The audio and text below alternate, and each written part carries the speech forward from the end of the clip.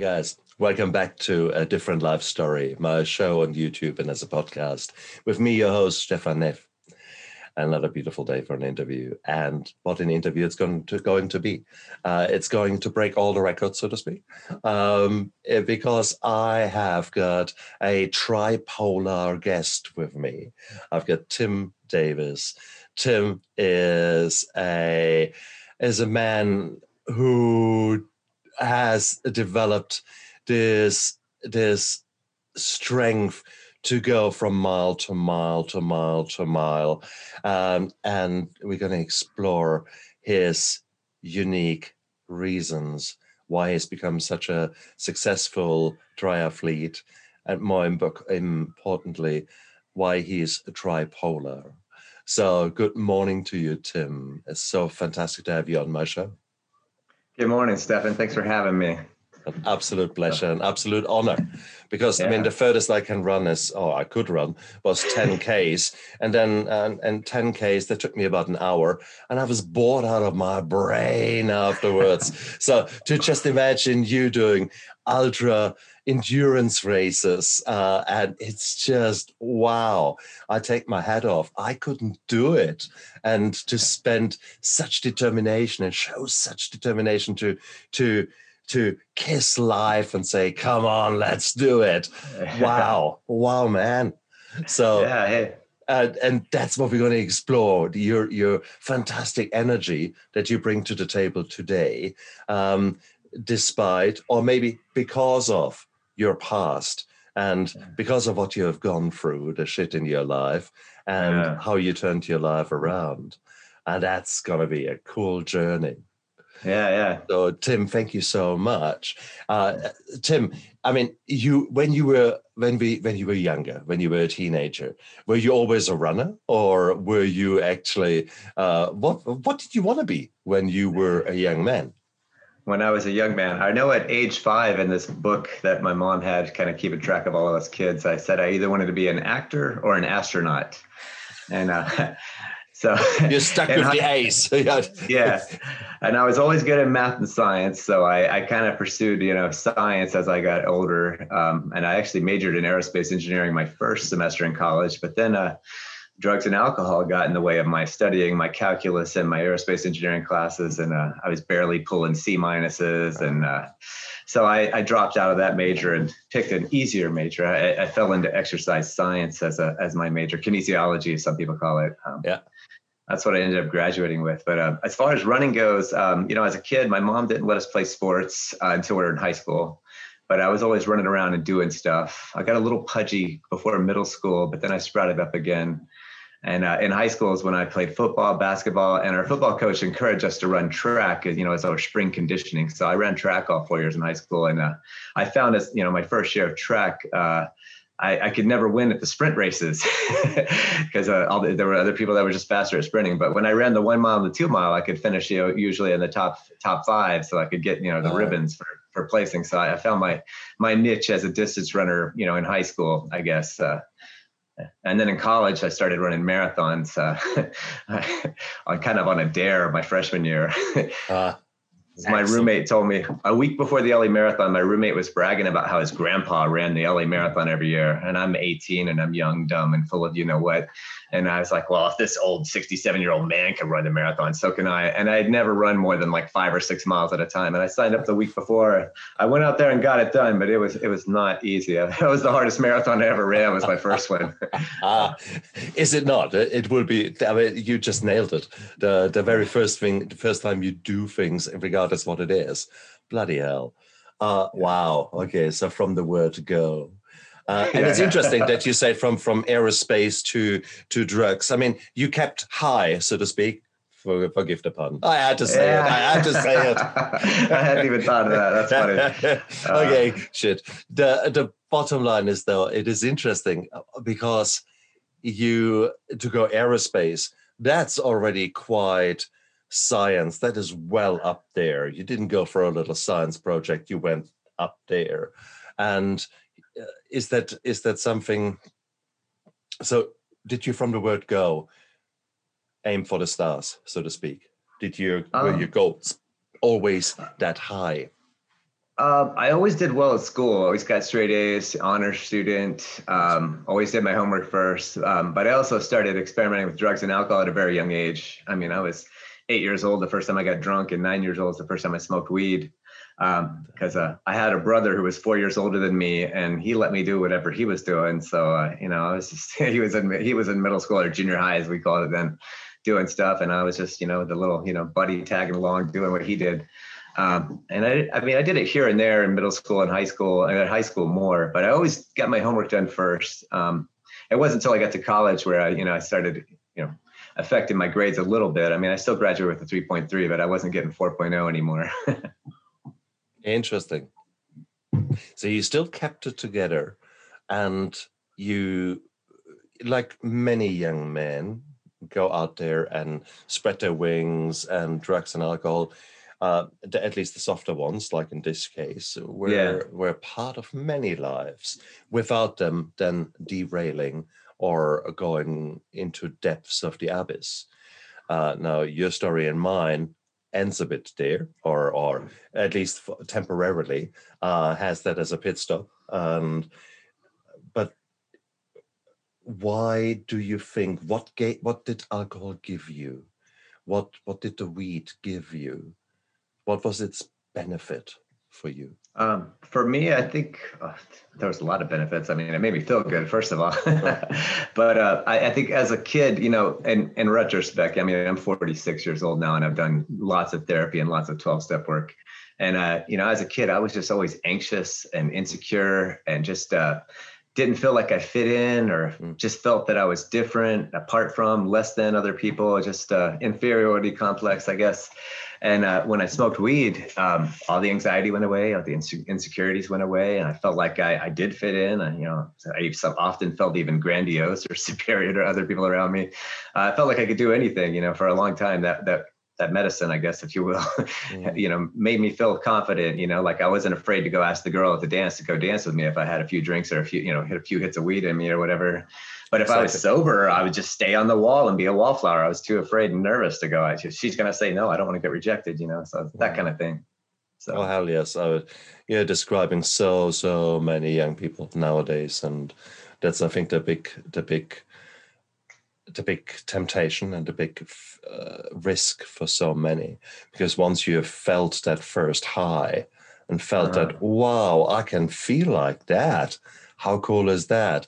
Yeah, that's intoxicating, because those people who have got a genetic predisposition, you give them that dopamine rush that comes with the alcohol, and wow, I mean, I'm a super responder, and you are. So bottom line is, the same kind of stimulus gives far more dopamine for us, and you think, wow, I love that, and out you go, and you always chase that first high. And that's what they say about injectable drugs, etc. But I think it's exactly the same thing for us youngsters with the genetic predisposition, having our first drugs or first alcohol, first weed, etc. So now it is intoxicating. And we certainly know nowadays that the same is true for the risk-taking of teenagers. Why are they so sometimes doing such stupid things? And it's exactly because of that. Their extreme behavior gives them that dopamine release that normally is nowhere to be found. So everything is boring. And then suddenly they do something stupid like burnouts or even run away from the cops, for crying out loud. Wow, that's cool. That's fun. And you think, you did what? But it's that. So dopamine is really running our lives, and our bloody reptilian brain is going nuts. So there you were, basically initially creaming it without any problems. Then drugs and alcohol and girls came along, and things were not so smooth anymore. But you scraped through. How did the story continue? After college, or so, I kind of, managed through college with the grades, and I met my wife to be my freshman year, and we started dating. We actually lived together our sophomore year, and we found out that experiment didn't work out too well. We kind of broke up our junior year. Then we got back together towards the end of junior year, senior year. I can't remember. She remembers better, but we got back together right before we graduated, and we moved in together after graduated. And that's when things started to progress. Because I always kind of told her that, she knew early on that I smoked too much weed because I pretty much smoked it every day. And, when I wasn't in school or work, it was like all day, every day, weekend binge guy. And so I always told her that I could quit whenever I wanted to. And I have this whole saga of I'll quit when, so at first I told her I'll quit when we graduate from college because we'll start our careers and we'll have real jobs. So I'll have to be a serious adult now. But that didn't happen. And then I told her I'll quit when we get married, which was a year or two later. And that didn't happen. And then I told her I'll quit when you get pregnant, because occasionally she would smoke some weed. She's a normie or a normal person, she'll have like one drink and stop, or she'll have, just one joint. Back then, maybe like once a month or something. So I told her I'll quit, doing this when you get pregnant because you can't do it anymore and I'll support you. But lo and behold, she got pregnant around age 24. And I had this revelation. I'm like, well, she's the one who can't really use the chemicals because it'll affect the baby growing inside her. I don't have a baby growing inside of me, so I can still do this. So needless to say, I did not quit, smoking weed and drinking when she was pregnant. And it actually got so bad that, a few months before the baby was due, she kind of gave me an ultimatum. She's like, I don't think you're going to be sober enough to drive me to the hospital when the water breaks. And that was when I actually went to my first 12-step meeting and tried to start getting a handle on things. But at that 12-step meeting, I didn't really connect or identify with the people there. There's a saying in the 12-step program, when you go to meetings, look for the similarities and not the differences. But for me, and for a lot of people new, that are not ready to get sober, not fully surrendered yet, we're looking for the differences, at that stage in our journey. And I looked for the differences and I saw a lot of differences. I didn't connect and relate, but I managed to, kind of white knuckle it and stay physically sober until the baby was born. And then I went, after we got back from the hospital, I went on like a weekend long bender at my little brother's house. And here my wife is with this newborn baby, and her, the new father has abandoned her for 3 days. She came over to my mom's house and knocked on the door. She's like, "It's Tim here," and it was an ugly scene, but I wasn't doing my duties as a new father, and I was celebrating being a father, but I wasn't being responsible, and it's just I ended up getting back into, checking into my first rehab, and that began a 5-year kind of cycle of going in and out of rehabs where, I'd get like maybe 30 days and then think, oh, I could just have one drink. I might even get 6 months. I'm like, I could just have one hit of weed. But it was never just one. There's a saying in the 12-step program, one is too many and 1,000 is never enough. And if you're an addict and an alcoholic, you understand that. Because once I start, I can't stop. I just don't have an off switch. Normal people can just have one drink and they're done. Me, if I have one drink, it's off to the races. And everybody who knows me knows that they make sure not to give me alcohol anymore now that I'm sober 13 and a half years. Ultra Tim, come on, you're a high achiever in every single aspect of your life. Come on. So one drink, that's nothing. Sorry. One marathon. It's nothing. Come on. There's a picture emerging here. Come on. Super achiever, aren't you? Yeah. So which age were you when you did your first meeting and your first rehab? I was 25, 24 when I did my first, 24 or 25 when I did my first meeting, and then 25 when I did my first outpatient rehab. So it was shortly after our baby was born that I checked into outpatient rehab. So interestingly enough, here you are, hopefully being to reasonable rehabs. Not all of them can be as superb as mine. I was such a lucky guy. But let's say most of these people have their hearts in the right place and want to help. Yet you are bouncing back and forth. That tells me, hang on, why is that? Because simply, you were saying it, white knuckling it. Yeah. There were reasons there that you were drinking. Hell, there were many reasons why I was drinking. But towards the end, it was to numb the pain, to numb the voices, to numb the negative things in my life, which had accumulated quite a bit. There was a lot of pressure on me, and it was what it was. These were not pretty times for a number of reasons, and I had never learned to do anything else than drink to numb it. And after, 2 liters of wine or two bottles of wine, well, the sound effects started. That feels good. And then you put the headphones on and good music, and suddenly you're 21 again. And, it's before you blink, it's 4 o'clock in the morning. And you think, well, is the night gone? And oh shit, in 2 hours I have to go back to work, kind of a thing. So what were you working? What was your job then? How did the money come in? Let's see. Well, for the first year after college, I worked at the university that I went to in their financial aid office. But then after that, I fell into teaching. I kind of followed my wife there because she went straight into teaching and she really enjoyed it. The job I took right after college was basically data entry. It was really boring. But she's like, go be a teacher. You're like your own boss. You're in control in the classroom. She was a high school teacher. You get to teach different stuff every day. You have different kids you're working with. It's intellectually stimulating. So I followed suit, and I actually taught a little bit of high school, but then I ended up in middle school for a few years. And then after 2.5 years of middle school, that's when I checked into rehab and became a stay-home dad, because that was kind of my proposal to my wife when I went to rehab. It's like, look, I can't stay sober. And we had always wanted one of us to stay home with the kid when they were little. And her maternity leave was up, and I'm like, here, I'll go to evening outpatient rehab. I'll watch our kid during the day. And that worked for a little while until it didn't. But I was a stay-home dad for 2 years, and I was sober most of the time. My relapses were short, usually, sometimes just a weekend, sometimes a couple weeks. But then I would get back into meetings, keep coming back, as they say. And then finally, after too many relapses, she's like, you can't be a stay-home dad anymore. I don't trust you not to, drive around not sober with our child in the car, which I'm ashamed to admit, but I often drove high or drunk with my baby boy in the car. Luckily, we never had any accidents. Thank God. So many things that we do that we're not proud of. Yeah. But so that was your late 20s. Yeah, 25 to 27. Indeed.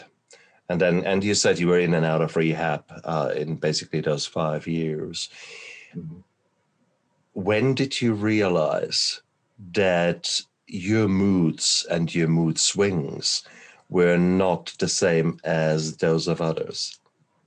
Probably not until I was actually diagnosed with bipolar disorder at age 27. Indeed. Because that sort of dual diagnosis is such a challenge, and it must have been such a revelation for you when someone said, "Hey, look, do you realize that your mood swings are not so normal?" How did it feel for you?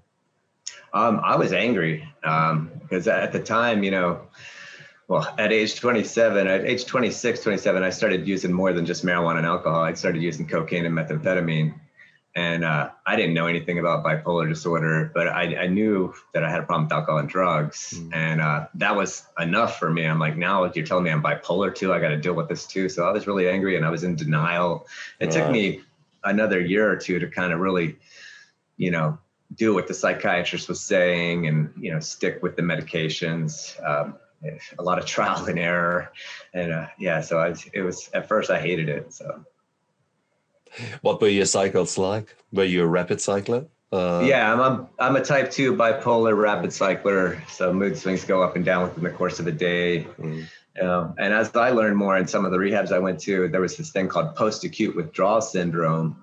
And I kind of wanted to believe that maybe I was misdiagnosed and that I just had this post-acute withdrawal syndrome. But, lo and behold, every time I went off my bipolar medications, I would end up relapsing and start self-medicating with drugs and alcohol again.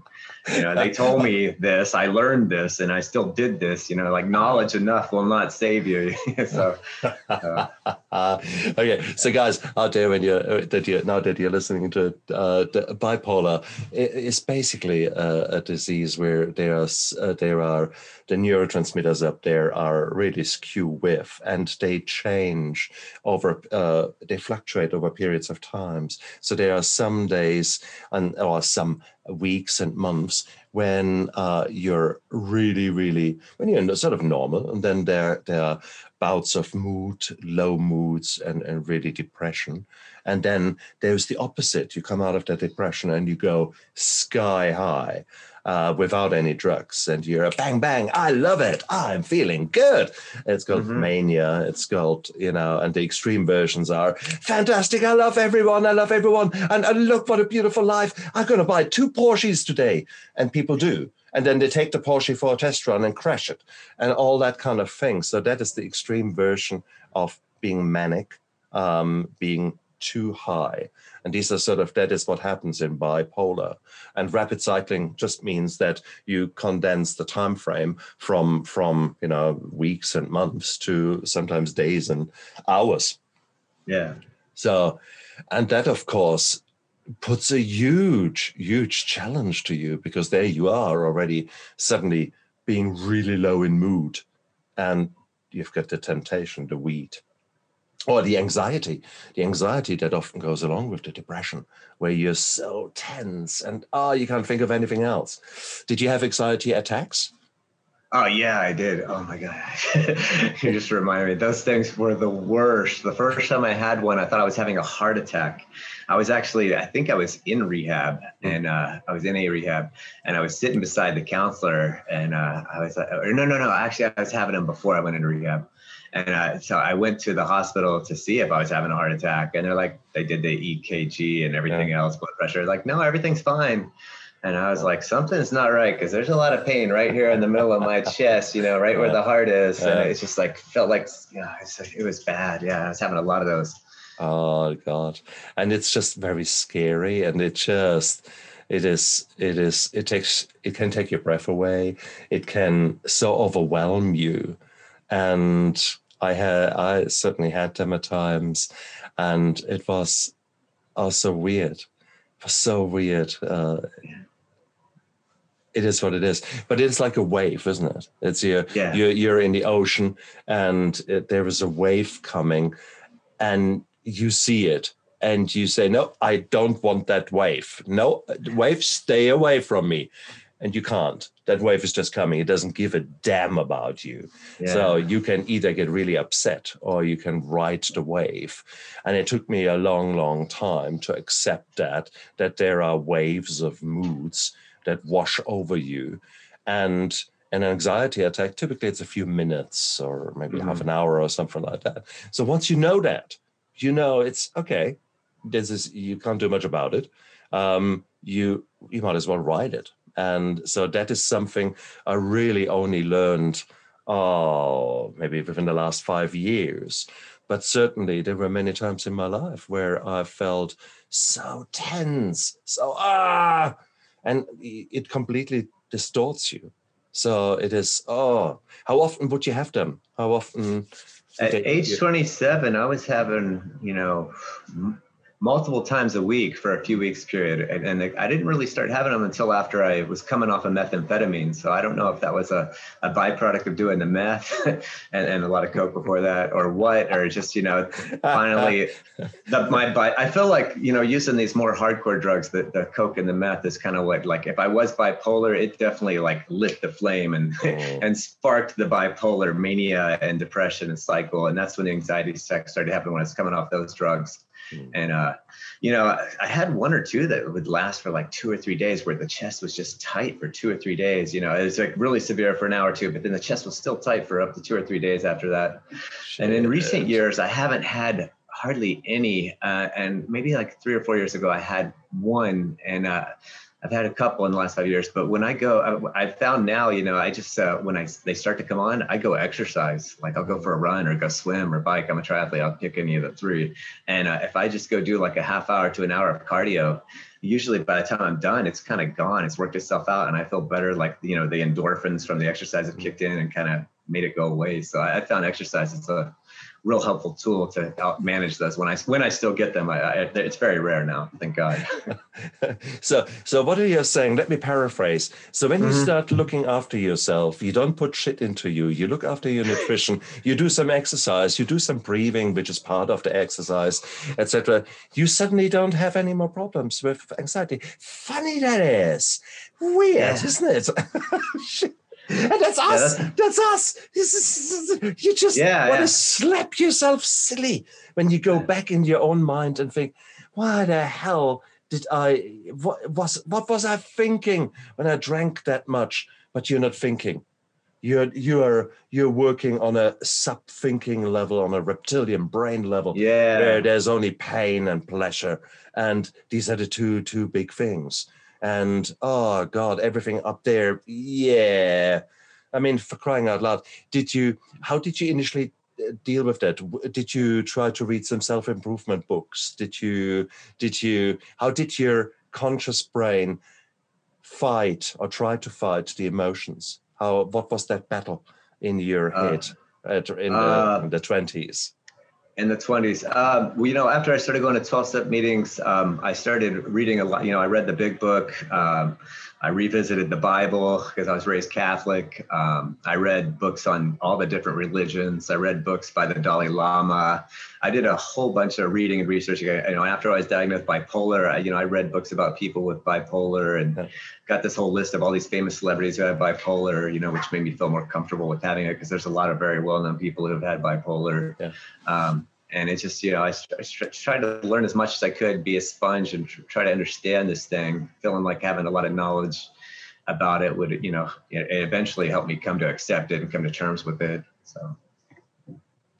Indeed. I mean, for me, it is somehow I must have felt that where I am, I'm not happy with. The amount of self-help books and Tony Robbins CDs and things like that. Oh, yes, I got them all. And I even read some of them, probably whilst I was sipping my wine and I was listening to Tony Robbins. Okay, let's be quite clear about that. That's how Dr. Jekyll and Mr. Hyde was. And that's, I think, very typical for most of us. So we are striving to get better, but somehow we are dabbling and we're sort of, even if there are people in our lives who are saying, well, actually, maybe it has got to do with the amount of weed you smoke. Oh, no, it can't be, no. That's just for me to relax, You have to relax somehow, okay? Yeah, right. Before, well, we don't need to go there. These were the bad times. But then something changed with you. Something changed. Now, first of all, when you're full of weed, you don't run. Okay, you run to the fridge, and that's maybe as far as you go.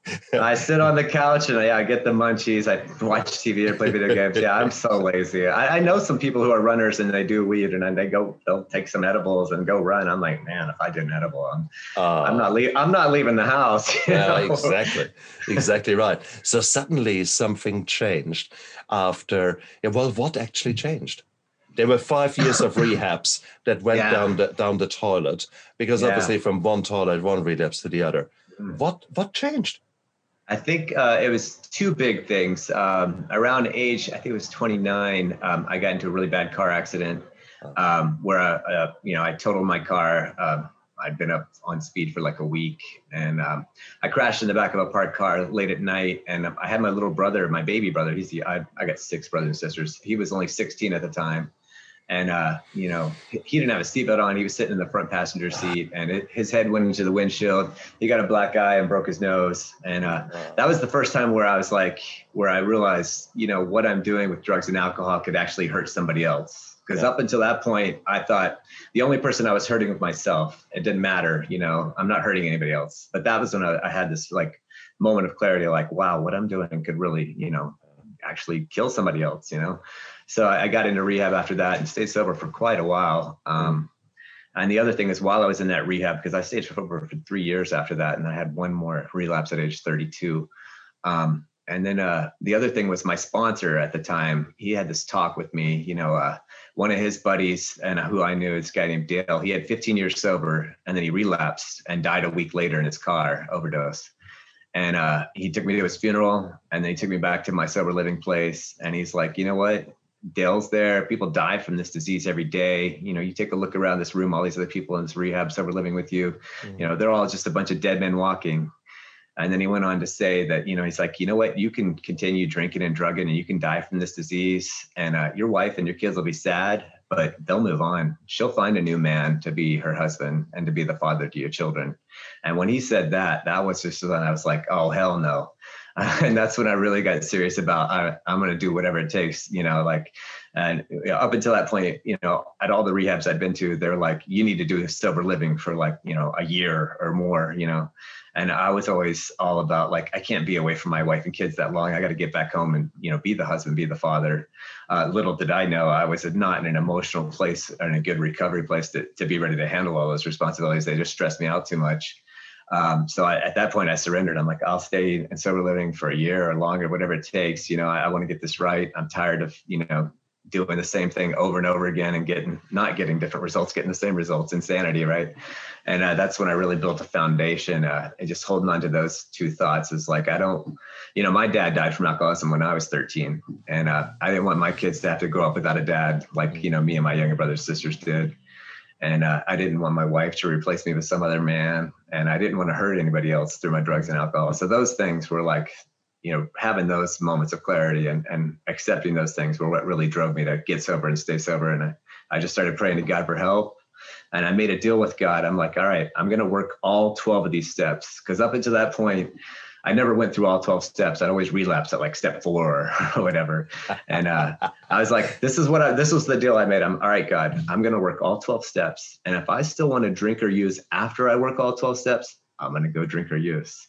But lo and behold, as I worked through all the steps, especially after I got through step 9, a solid step 4 and 5, and definitely going through step 9, the obsession was lifted, and I didn't feel like drinking or using anymore, and I just hold on to that thought, to drink or use is to die. So I don't want to die, and I don't want to hurt anybody else. So I just always remind myself of those things. And every day I say, God, please don't let me forget how bad it can get. That's a simple prayer I've been saying for 13 and a half years now. Because if I forget how bad it can get, I'll go right back to my old ways. And I don't want to do that. I don't want to live like that anymore. Interesting. And that's the two schools of thought when it comes to rehab or recovery, isn't it? There are some people who say, oh, no, I hate the 12 steps because it focuses on the negative. And it is, I have to admit that I'm an alcoholic. And just by the sheer fact that I'm admitting that, I put myself in a bad place, and therefore the whole thing is bad. So that's the sort of a simplified version of some of the criticism that the 12 steps programs face. Yet, I believe very strongly in the carrot and the stick. You need to remind yourself from now and then actually where you have been and why it's not such a clever idea that you listen to that voice to say, look, it's a beautiful day. You've done so well. You've just published your book. Can you imagine that you want to celebrate? Yeah, you can imagine. Good. Could you imagine that nice glass, in that beautiful glass, crystal glass, with some champagne in it, the condensation running down the side? Your brain is very clever. It puts these beautiful pictures there and the beautiful memories, because there were some nice memories there associated with it. Yeah, it's just one. These voices, bloody hell, they are there. Do you still hear them? Do you still? Yeah, exactly. I heard them this weekend when I was driving out to Arizona to go do the Black Canyon 100K ultra race. I drove past a billboard that said "Drive through cannabis," and I'm sitting there and thinking, "Wow, I could drive through and just have it delivered right to my window. Don't even have to get out of the car." And I'm like, "Shut up, disease!" Because if you just have one edible or whatever, or one hit of weed, it's not going to be just one. It's going to be now I got to have another and another. I'm going to burn through all the money I have. I'm going to start lying again and doing all the crazy stuff I did to try and hide my drinking and using from everybody around me. And they're all going to find out because I'm never good at hiding it. Anyway. So I don't want to go through the whole vicious cycle again, but just this weekend, I was like, exactly. Exactly. And those, marijuana is legal in most states now, and I hate that you could just like go buy it at like a liquor store now. That's true. That's certainly true. At the same token, here in New Zealand, we voted against legalizing marijuana, and there's a negative side to it because marijuana is still sold by the gangs, and it's the cash crop for them. And some of these bastards are lacing the marijuana with speed, for example, etc. So what you have no idea what you get, basically. Yeah. And equally, the nowadays the marijuana that is being sold is often so full of THC, so high in that component that it gives you this super high, and it's very addictive. So it's a double-edged sword here. Had we legalized it, would it not have been taken out of the hands of the gangs? Maybe therefore taken some of the power away from the gangs. It goes both ways there. But I hear what you're saying. Yeah. For us here, if I drive around here, for us it's the alcohol billboards and the alcohol advertising that is absolutely everywhere. Now you think, no, there is no advertising. Bullshit. It's a multi-trillion-dollar industry out there. So therefore, wherever you go, there is alcohol in such subliminal ways that you don't recognize it. Yet, bang, suddenly there is this thought. Where did that thought come from? Because that was exactly what happened to a gentleman here. I recently went to visit the boss of my old rehab, and he told me the story of one of his very successful guys who was having this gardening business, and he was driving out to this client as a steady job for basically 2 weeks in a row, and every day he was driving past that liquor license, the off license, and one day he just stopped, and 3 weeks later he was dead. Basically. So same story there, drank himself to death after 15 years or so being sober. So it's that constant challenge, it's that constant risk there. And I think that is so important for us to realize.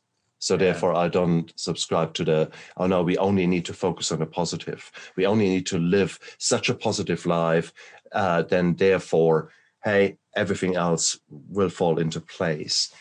It works for most of the times, but from now and then, I need the reality check. From now and then, I need to see the blood and gore to realize, actually, no, stop, shut up, voices in there, no.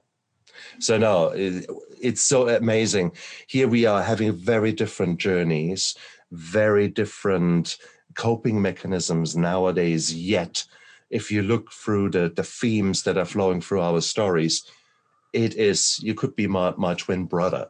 Okay. Yeah. Well, mind you, we've got the same haircut, so that's a start. Yeah. And I've only just a few years ago shaved the beard off. So I like the salt and pepper, by the way. Oh yeah. Exactly. Yeah. That was happening to me. I turned into Santa Claus, and I thought, no way. Off it came. But here you go. So I shaved 10 years off my face, and you basically started running, and that stands you very well. And it's not just running; it's triathlon. So when was your first? You came from running, and when did you start?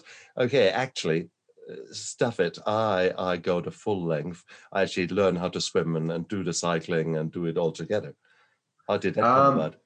Let's see. When I was age 25, I had a buddy. We were teaching at the same school, and he was the coach for the Students Run LA program there, which takes kids from it's an inner city school. We take these kids and we train them to run for the LA Marathon. And so he and I were coaching these kids to train the marathon together, but he and I would go hiking and start doing other things together. And one day he's like, they're having the first annual Los Angeles triathlon. He's like, I'm going to sign up for it. And I'm like, well, that sounds fun, because I kind of knew how to swim. I mean, I was never a competitive swimmer, but I mean, I knew how to stroke. and I did like to cycle and mountain bike. So I just, jumped in with him and we did that, and I did that for, both the first 2 years they had that race, and I did a couple others, but then I got away from it as I got away from exercise for the next handful of years while I was just, going deep into drugs and alcoholism. And I didn't get back into it till age 34. When I finally got sober at age 33, literally the last day I had a drink or drug was my 33rd birthday. And the next day is my sobriety birthday. And the first year and a half that I got sober, I gained 60 pounds because, I quit the drugs and alcohol, but I didn't quit the sugar and the cigarettes. So I was smoking like a pack a day. And I was going to the 12-step meetings and they had all this cake and all this cookies. And I was eating a lot of the cakes and cookies and just whatever I wanted. And it wasn't until New Year's Eve, December 31st, 2008, I stepped on the scale and it said 250 pounds. And I'm only 5'8", and I was just like, wow, at this rate, 250 rounds up to 300. That rounds up, and I was like, I'm going the wrong way here. I hated being over 200 pounds, so I just made a New Year's resolution. I hate to say this because I never stuck to resolutions before, but I made a resolution or a commitment. Like 3 simple things. First, I'm going to stop eating seconds because my kids were little at the time, and at the dinner table, they wouldn't finish their plate, and everybody would just hand their leftovers. Said, like, we can't finish our plate. Here you go, Dad. So I was like the wonder disposal, clearing my plate and their plate. So I'm like, I'm not gonna clear my boys' plates or my wife's plate anymore. If they don't eat their food, it's either gonna get put in the fridge or thrown out. So I stopped eating seconds. Second thing was I'm gonna start exercising every day. And the third thing was I'm not allowed to watch TV or play video games until I've exercised for an hour that day. Because, my first year and a half sober, when I wasn't going to meetings, wasn't working, I was on the couch playing video games with my boys, just like couch potato. So I wasn't allowed to chill out on the couch until I exercised for a day. So stop eating seconds, exercise every day, and no TV or screen time until you've done your exercise first. And I've been doing that ever since, actually, for, what is it? I'm 13 and a half years sober. So I've been doing that for 12 years now. Cool. I was a year and a half sober when I made that decision. And I put down the cigarettes too at the same time.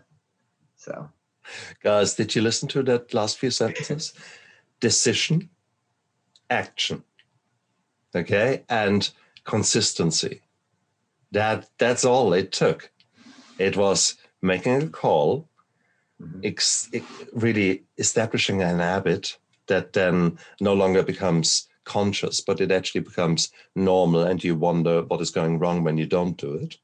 And so decision, action, perfect. That is, So we can stop here. Decision, action, have a good day.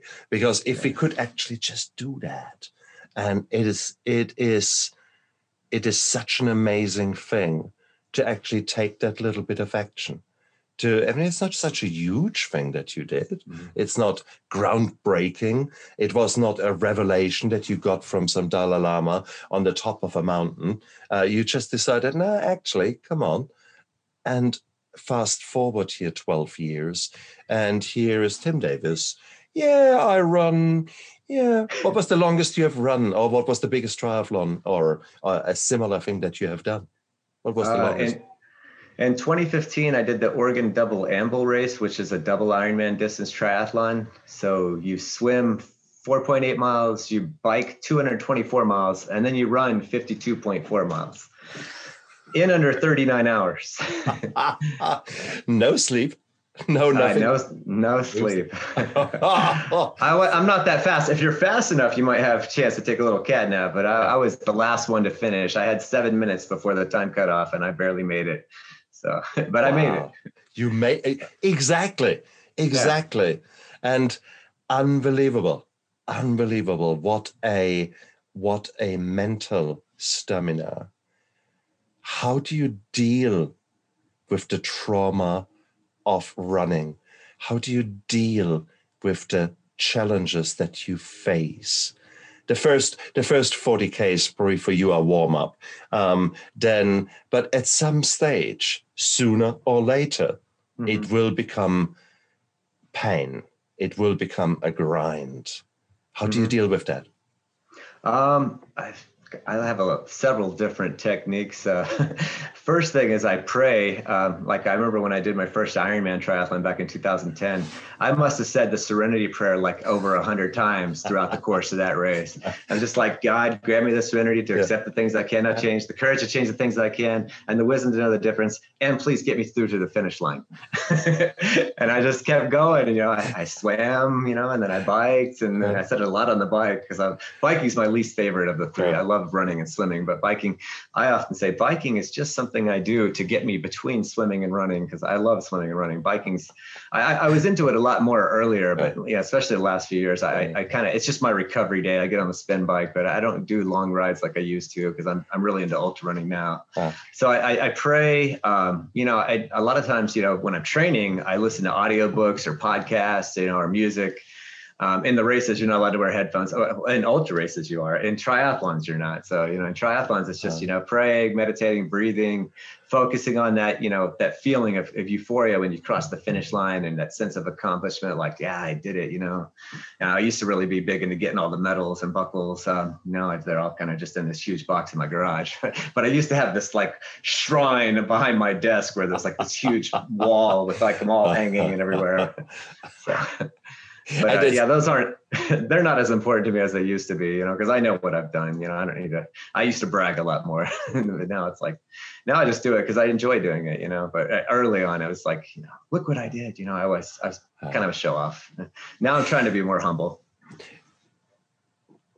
Don't be surprised about that, because it was an achievement in your life, because you had probably for many, many, many years considered yourself a failure. Considered yourself not being good enough, because here you were a straight A student. Now that's a lot of pressure on yourself, even if you're a clever bunny, like you. I was best of school for, up until 18. And it was hard work, but I was proud of it. But the moment of pride was that much. The rest, I was considering myself a failure because of so many other things, because I was insecure, I had anxiety. I was a typically young man, not finding my place in life, always feeling out of sorts. So now fast forward, and you actually start achieving something that is not drug and alcohol related, that is not somehow, I don't know, falling into your lap or so, but it's due to hard work. Hell, when can you be proud? So give yourself a break there, Tim. You finally achieved something that you truly, truly can be proud. Yeah, wait. That's funny. That's what my last sponsor said. He's like, what more do you have? What more do you have to prove? Exactly. Why do you keep doing this stuff? Yeah, true. I was recently, I ended up in a shooting competition, and it was a long time that I had been not shooting due to our Christchurch massacre here. That was so awful. Oh, please. But it destroyed my sport. So I finally got back into my sport. I had these 2 medals from 2-3 weeks ago, and it is so bizarre. I've never won a medal in my life. Despite the fact that I was good at school, we didn't get ribbons or medals or so. It was just, you were good at school. Great, now go to university. It is, but I suddenly said, wow, that's cool. That's really, really nice. And it's a nice feeling. So don't deny yourself that achievement. I think it is just such a beautiful thing for us to spread our wings, to become finally those people that we want to be and that we deserve to be. You deserve every single bloody piece of metal that is in your garage, okay? I do have my 100-mile run belt buckles hanging in a little case above my desk. So, because I got 7 of those, and I got one from that double triathlon. I do have that hanging on the wall above my desk. Those are the toughest races I did, so I am most proud of those. Wow. So the prayer got you through. What else got you through? Breathing, focusing on my race plan, because when you're doing these long races and you're out there for 10, 20, 30 hours, you got to make sure you're staying hydrated. Yeah. You got to make sure you're keeping your electrolytes balanced. And that's always like such a Oh. tough balancing act, because sometimes it seems like I never get it right, because I seem to most races tend to cramp up here or there, and when I cramp, I know I need to drink more water. I know I need to take another salt tablet, and you got to watch your food too, because you can bonk if you're not getting enough calories in you, because you're burning 200 to 300 calories per hour for several hours. So you got to make sure you're taking enough calories. Yeah. So you don't get this caloric deficit where you just feel like all your energy is gone. So focusing on your nutrition plan and your hydration plan is very important. And I spend a lot of time thinking about that, as you get to each stop where you can refill on fuel and water and stuff. So focusing on that keeps me going, and just praying, meditating, and just, sense of accomplishment at the end, and just sometimes just letting my mind wander, thinking about my to-do list. What am I going to do after the race? What do I got to do next week for work? Or what should I do for my wife and kids? Something nice for them, since they're, I'm away from them right now, that's just all kinds of, whatever pops in my head. So just let your mind wander and try to be in the now, You have just described a typical day for me, okay? Yeah. You just described a typical day without the running, okay? Yeah. So, and that's all it is. Yeah, that's how I try to live my life. Exactly. But you immediately see the consequences if you fuck up, if you don't have your salt tablet and your water. The pain will be there from the cramping. For us, it's often not so apparent. And there are days when I live on coffee, and by 4 or 5 o'clock, I realize I actually haven't had a break, and I've actually eaten rubbish, and I have not looked after myself. And now I'm suddenly surprised that I'm a bit hangry, that I'm a bit not right, that my mood is maybe a bit swinging. And and you just sort of think to yourself, But it's nowadays with a lot of mindfulness and with a lot of just observing what is happening in there in response to there, you suddenly see what is happening. And maybe I finally have grown up enough to actually listen to my body and loving my body for what it is, scars and all, and actually treating it with the respect that it deserves. But that took me to my mid-40s to start that journey and learning it. And here we are, the same with you, Tim. So again, your twin brother, I mean, for crying out loud, we need to do an ancestry test. But then again, I can't run long, so we don't have the same genes, I can tell you that. Hey, actually, if you go back far enough in the evolution of Homo sapiens, way back when, there's this great book called Racing the Antelope. All the hominids, that's how they got their food. In this book, he basically talks about, in the tribes in Africa, there's antelopes running around, and they were very fast. But what they would do is they would just keep following them until they got too tired to run. And then they would catch the antelope or whatever animal it was. So they were endurance runners, just constantly chasing, whatever they were hunting until it finally got too tired. And then they could pounce on it with their spears or whatever other weapons they were hunting with. And so back in the day, like all the original Homo sapiens were traveling by their feet, for long distances for a long time to get their food. So we all have it in our genetics. That's a good point. There. Yeah. Okay. It's in there. Somewhere hidden deep underneath the chips. And that's the problem. If you go back to the basics, you're actually very, very right.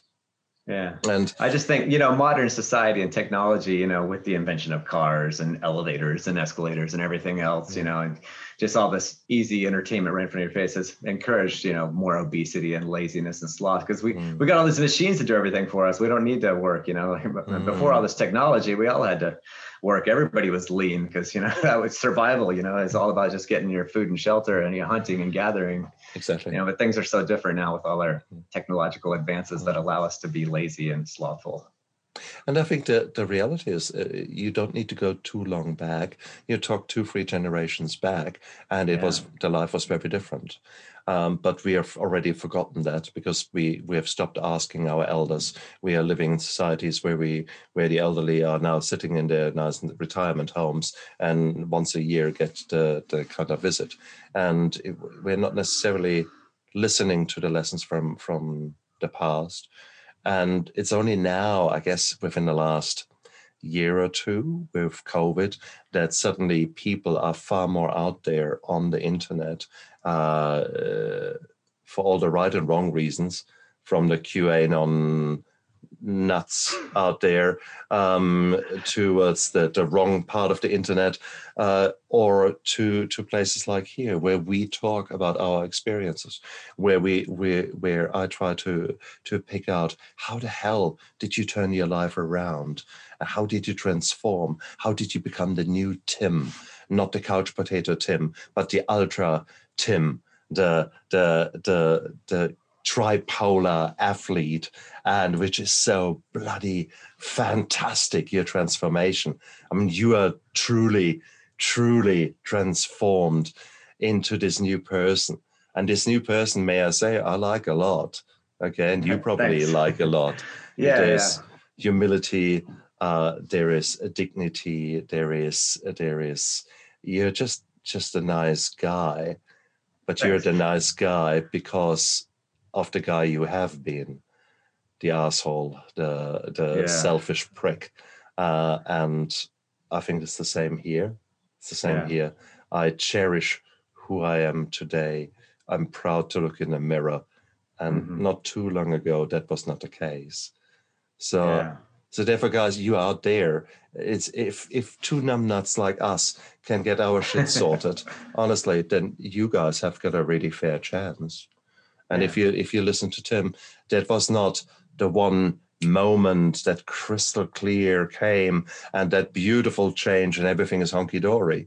Bullshit. That happens in films where you have got the screenplay, which is 90 minutes, and you have to do that quick transition. That works for 90 minutes. Sorry, it doesn't work in real life, okay? His transition to what? Better part of 10 years? In reality, trial and tribulations. This is what is life all about. It is, we are struggling. And that maybe gives your life a meaning. Nowadays, I see all the pain that I've had, I see that as a positive to a degree. It showed me who I really can be now, and that's something that I would have never imagined in the past. In the past, I was a cocky, know-it-all, arrogant sot. And nowadays, I'm far more humble. I live with integrity, and I'm proud of that. And that is not something that the word pride would have not come into my vocabulary 10 years ago. Okay. So, and that's cool. I love the guy who I am today. I still have a long way to go. I still fight the sugar. I still fight the munchies. Sugar is hard, man.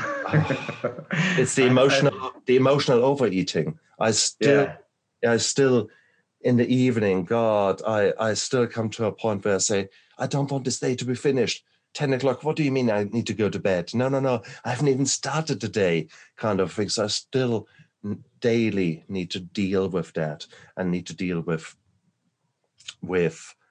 my mind that always want to be out there, want to be, yeah.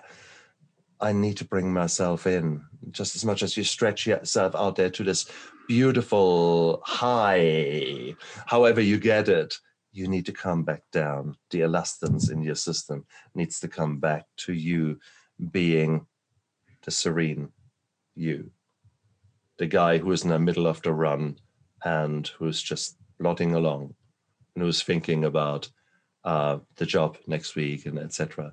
That is living in the now, living here, feeling your legs pounding the asphalt underneath you. That might be for you being right now driving to work and taking a deep breath and feeling how the breathing goes in and out whilst you're paying attention to the other idiots are out there, okay? But, it's that live in this moment. And that is something I've not learned for a long time. Do you celebrate your wins? What is interesting that you have put your medals away, but you still celebrate your wins? Or is that, do you take them now for granted? I celebrate the wins. Usually after any big race, I feel pretty pretty kind of on a pink cloud or euphoric for a few days, maybe even a few weeks afterwards. But it doesn't take long before I start thinking about when is the next race? What am I going to do next? And how am I going to design my training plan for this one? I used to obsess on my training plans, but now I pretty much kind of have a set routine that I go through, and I enjoy the process and the journey. Life is a journey, not a destination. And it's just part of what helps me maintain my serenity and positive mental health. You talked about so many good things right there. It had me think about all these different thoughts, but being in the here and now is important. Recently, in the last couple of years, I started working another 12-step fellowship, which focuses more on meditation. I'm learning how to manage, some of my self-doubt, anxiety, insecurity and stuff through just breathing techniques, spending 5 to 10 minutes a day, just kind of sitting and just breathing, taking some deep breaths. And so I don't just need exercise to get rid of, anxiety or other issues, just breathing. If you don't have time, if you don't want to exercise, you don't have time to exercise, you can, any point in your day, you can go to a bathroom or wherever you need to do some quiet place and just take 5 deep breaths. My therapist had me do this thing where I breathe in peace and I breathe out whatever negative feeling I'm having, stress, anger, anxiety, whatever it is. And you just do that, breathe it in, hold it, breathe it out, let it go. And 5 of those and you already start to feel better. It's amazing. So here we've got Ultra Tim, the tripolar athlete. Did he get there all to this new person? Did he find it all himself? Let me add your power team. So you saw a psychiatrist, you saw counselors, you saw mental health professionals that helped you with the addiction. You had input from nutrition. You learned more about that. You probably had a physiotherapist along the lines. And my sponsors. That's and right. 12-step programs. Exactly. Yeah. So suddenly you realize actually there were a hell of a lot of people involved in Tim's journey. And what does that mean? That Tim at some stage put himself down as the dumbest member of his team and actually started listening to those people who have been there, done there. They got the T-shirt and he was trying to even figure out the color of the T-shirt. And that's so important. That's so important. It's the connection. It's the talking to people. And the biggest person that we haven't actually mentioned in this team is, well, 2 people, is your son and your wife. That is, how are they thinking about the new Tim that is out there? Well, I know my wife loves it because I put her through the ringer. She's been stuck through me with thick and thin. And there were definitely some times when she wanted to leave me, when she just thought I would never get sober. But she's definitely very happy today that she stuck around. And we've been really happy the last almost 14 years now. And actually almost 17, because I had 3 years sober and that 2-month relapse.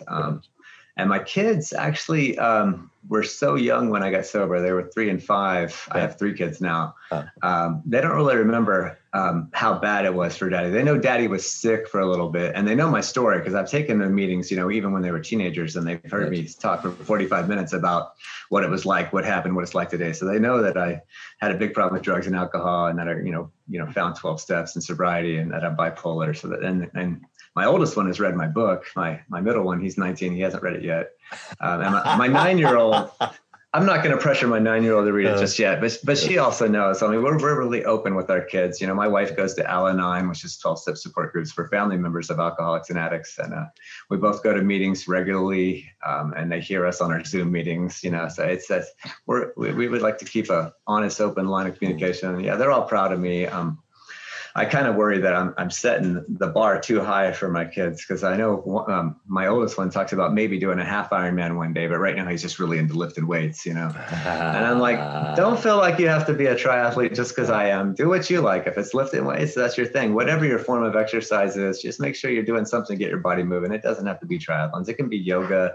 It can be kayaking. It could be whatever, golf. It's something where you're just getting outdoors if you can. And, because that's what I love about trail running is I'm out in nature, just feel like I'm connected with God and spirituality, because Mother Nature is so beautiful. It just makes me feel happy to be out there and kind of away from the city, because I live right next to LA, which is kind of like a concrete jungle, but we have beautiful mountains just 10-15 minutes drive away, and I just go up to those mountains every chance I get and that's feel where I feel like I connect with God and my higher power that I believe in. So, what's the name of your wife?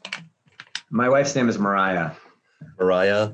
Yeah. Big shout out to you, and big shout out to all the girls, boys, or in between that stuck around and are now reaping the rewards of helping us who have gone through hard times and came out the other end.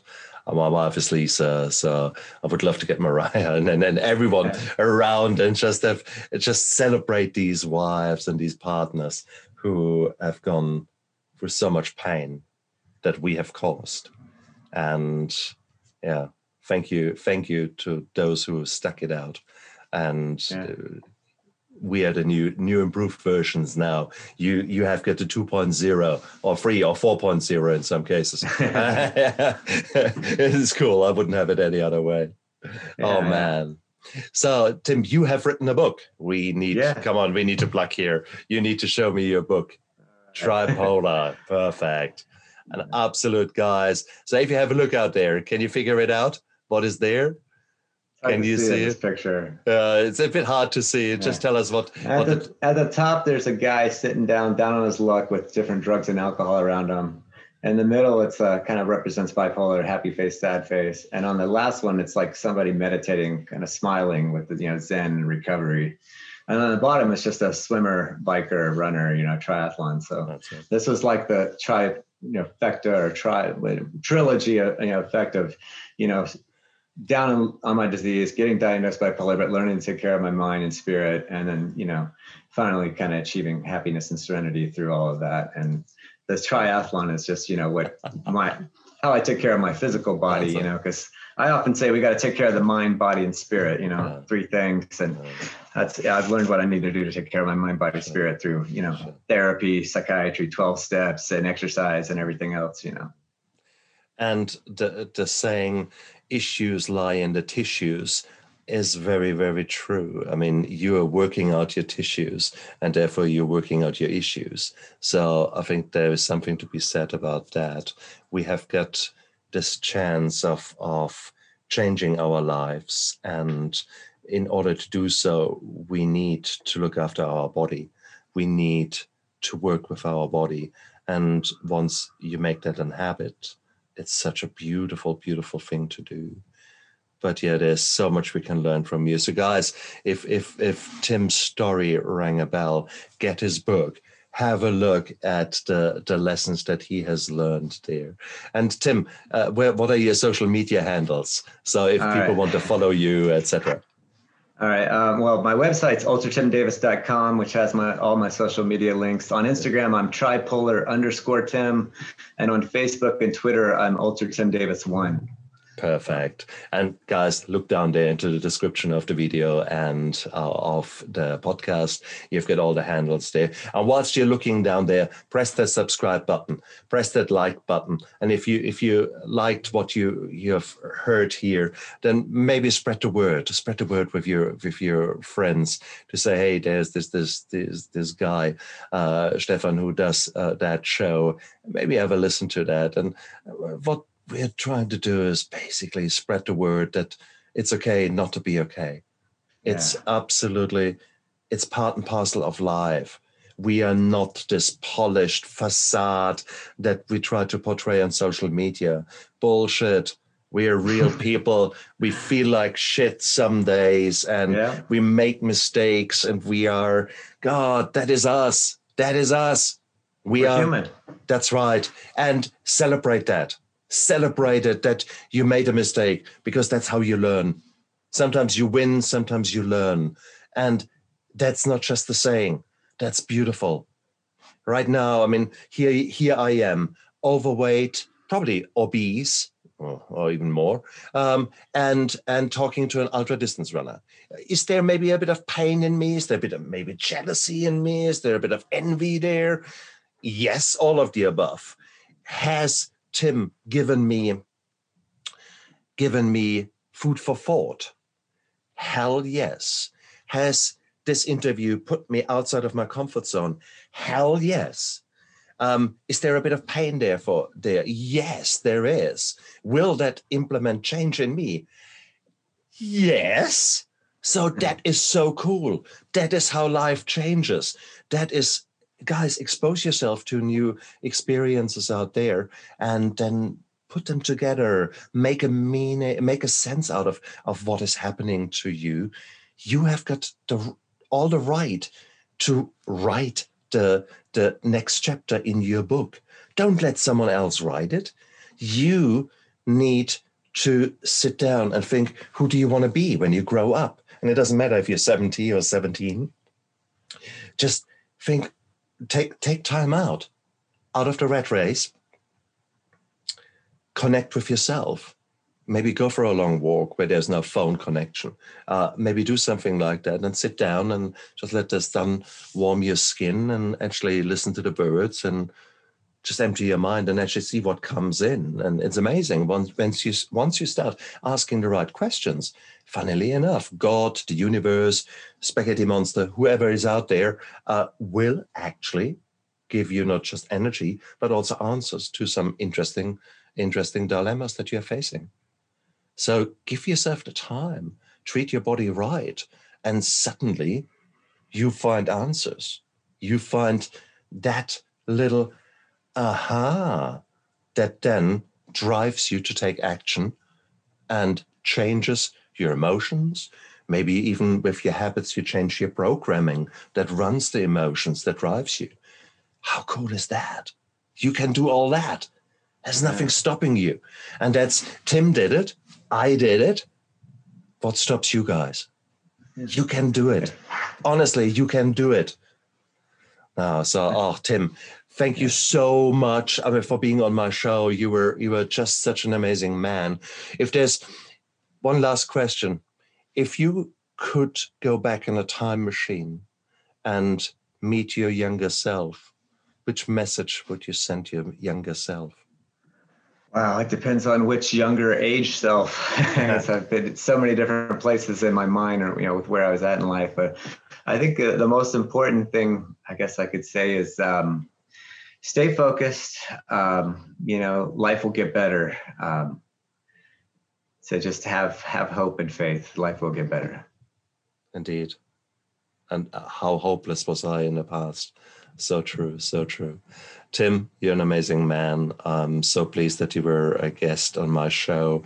I know you have got your own show. I know you are going out there with your book that was published about 6 months ago. So you're on this journey now to start making sense of your suffering and giving back and sharing your story and therefore sharing hope with others. I wish you all the best on this journey. We need people like you to tell others out there is hope. So let's spread that word. Let's stand on the rooftops and shout it out as loud as we can. Okay. Awesome. That's my goal. Thanks for being a part of my virtual book tour. That's all I really want this book to do, is hopefully give other people hope and inspire others to do whatever great things they want to do. It doesn't have to be triathlons or ultras. Tim, look after yourself. It was an absolute honor. And you guys out there, absolutely. And you guys out there, look after yourself. Bye. Bye.